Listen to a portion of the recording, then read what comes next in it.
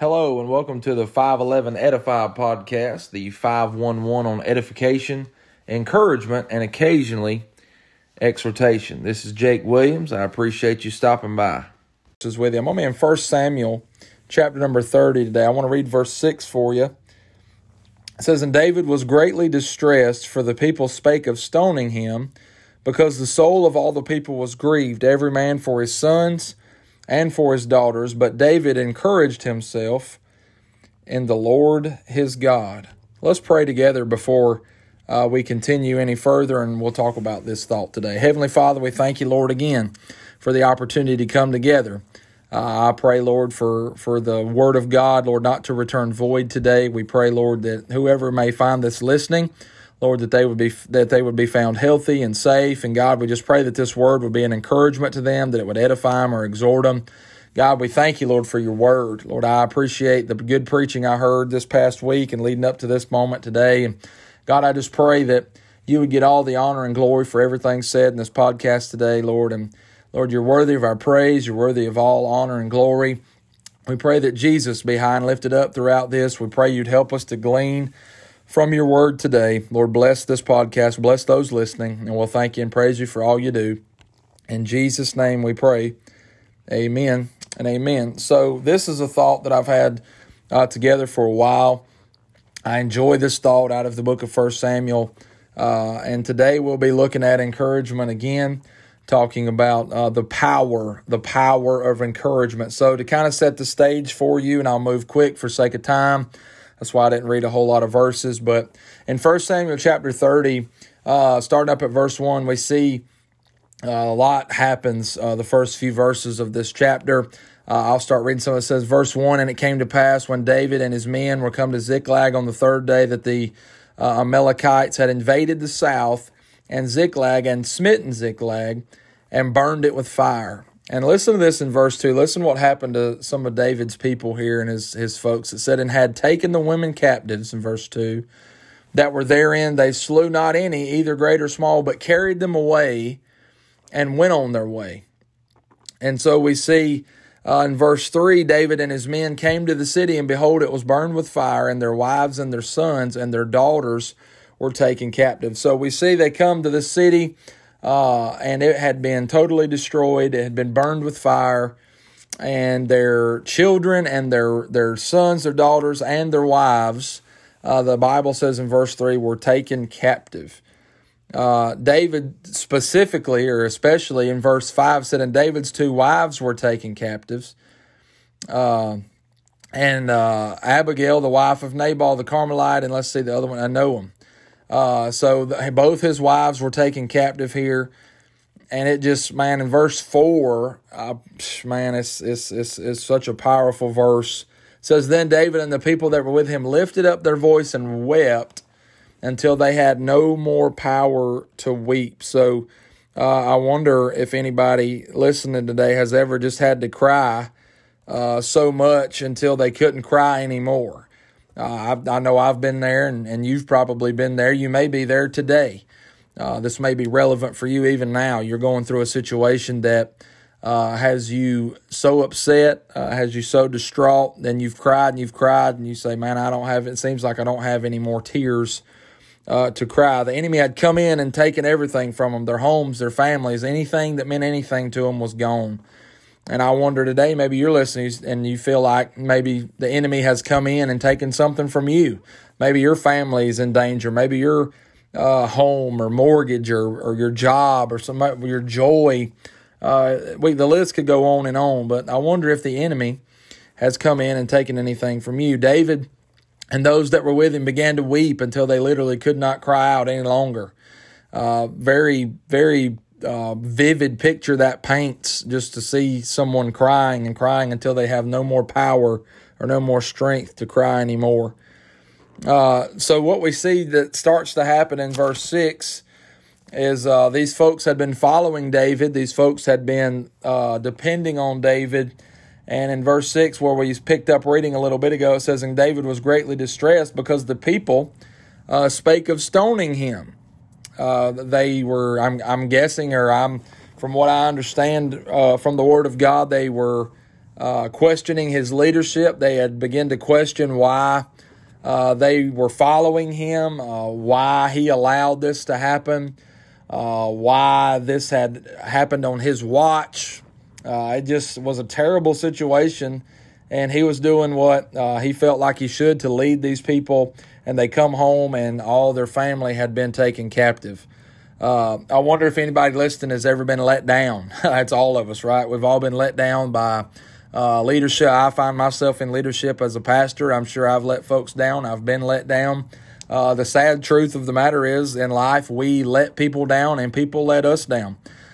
So David found himself right there in the middle of that. Not only was his family taken captive, but his friends' family was taken captive, and all his people, all the men that were with him there. So not only did it affect him personally, but it affected him, from a leadership standpoint as well. But then something miraculous happens here. This is where I wanted to get down in verse number 6. Something miraculous happens. David didn't get a text from a loved one. He didn't get a call from a deacon. He didn't see a family member at the store that had a kind word for him. An old friend didn't comment on his Facebook status, right? Like what we would maybe be encouraged by today. Many of those things are nice. I enjoy getting good texts and calls and seeing somebody or the good old comment on Facebook is nice. But the Bible says in verse 6 that David encouraged himself in the Lord his God. What I've come to find out, I've been talking about encouragement, been talking about edification and things, and sometimes that encouragement has to come from within. Sometimes people don't understand what we're going through. People don't think to text us or call us, or maybe somebody doesn't check on us. Sometimes, as David found out here, you have to encourage yourself in the Lord your God. There's going to be times that you wish somebody would. I'm sure David would have greatly welcomed some encouragement from the brethren, some encouragement from those there. But the Bible says that they weren't trying to encourage him, but they spake of stoning him. So maybe some of my pastor friends listening can get a witness on that. It feels like when you're trying to help and trying to do what you feel like you ought to do, not only do you not get encouragement sometimes, but the folks speak metaphorically, of course, of stoning you, so to speak. But that's what happened to David here. He didn't get an encouraging word, so he had to look within and encourage himself, the Bible says, in the Lord. You might have used to have been happier. You might have used to had more joy.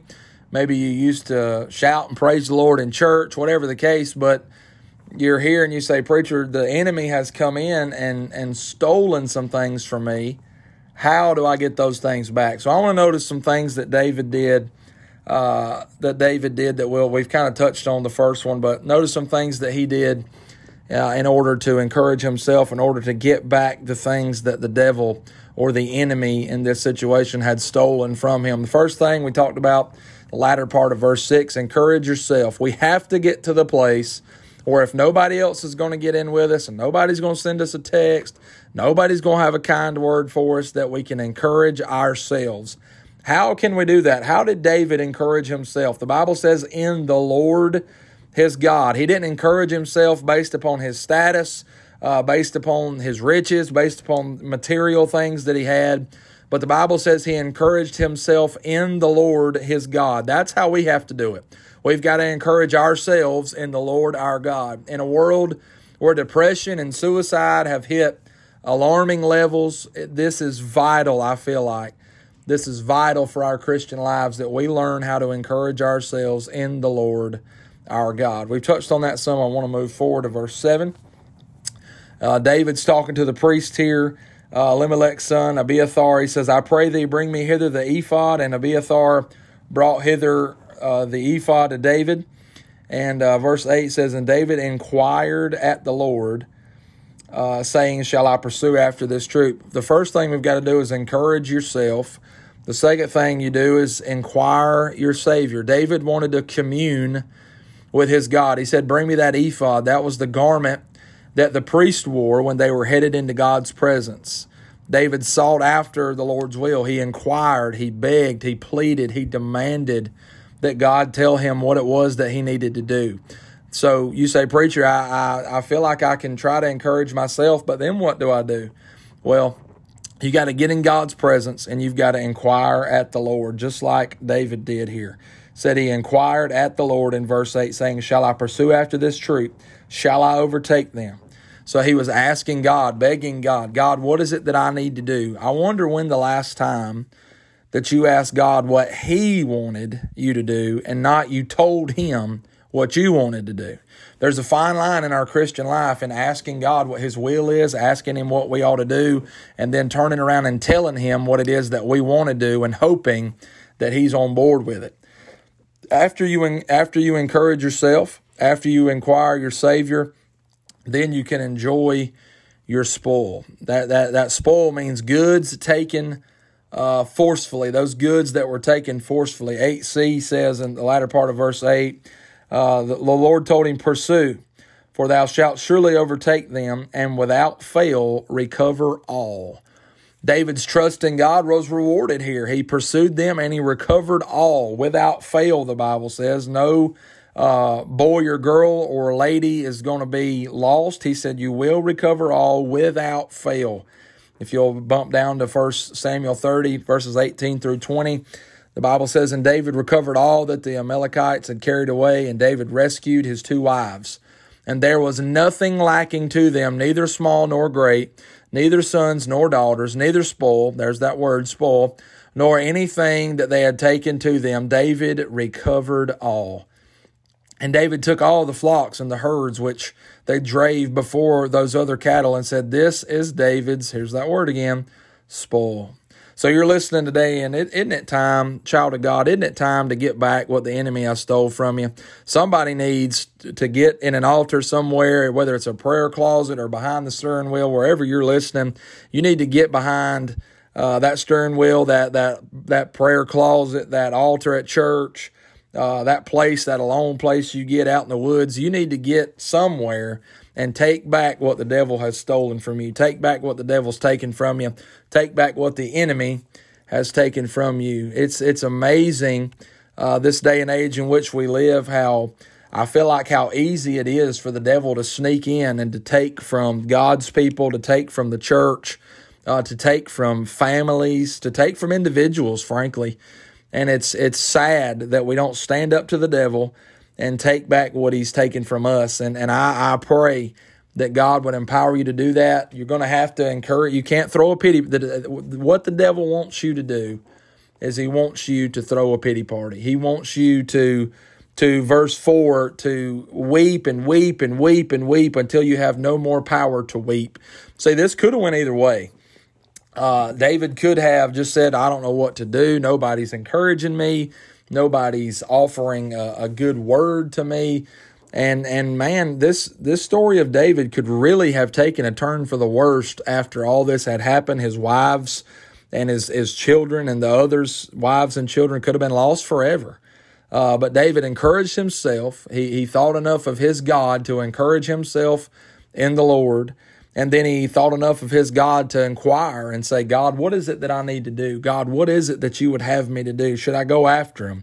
Should I overtake them? Is this what we need to do? And God said, go get them, pursue, because you're going to get everything back that the enemy has stolen. So there's a chance maybe somebody's listening today and the enemy, the devil, has come in and taken some things from you. I want to invite you to encourage yourself. I'm trying to encourage you through this, but maybe I'm not doing a good job. So you're going to have to encourage yourself. You're going to have to get in with God, and you're going to have to praise Him and worship Him in spite of everything going on around you. And I want to invite you to inquire your Savior. Ask God what you need to do. Ask Him if you need to pursue. Ask Him if you need to if you're going to overtake this battle. Ask the Lord. Inquire at the Lord what He would have you to do. And then I feel confident that God's so faithful, that God's so righteous and so merciful, that once you've done those things, I believe you can enjoy your spoil. You can enjoy recovering those things of which the devil has taken from you.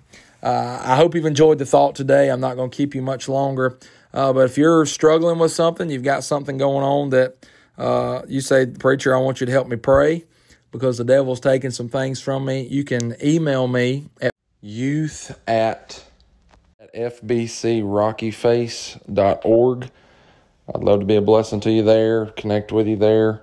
I'll try to be an encouragement to you any way that I can. And I hope this podcast will be a blessing to you. If it has been, I pray that you would help me share the link, tell others about it. And we look forward to making some more of these over the next few weeks. I'm not sure how many more for this season, but we'll make a few more. And I pray that it's an encouragement, that it's a blessing, and hopefully we'll see some folks encouraged by this. And I know it's an encouragement to me. The Word of God is an encouragement to me. So be praying for us, and we'll be praying for you. God bless you, and thanks for stopping by.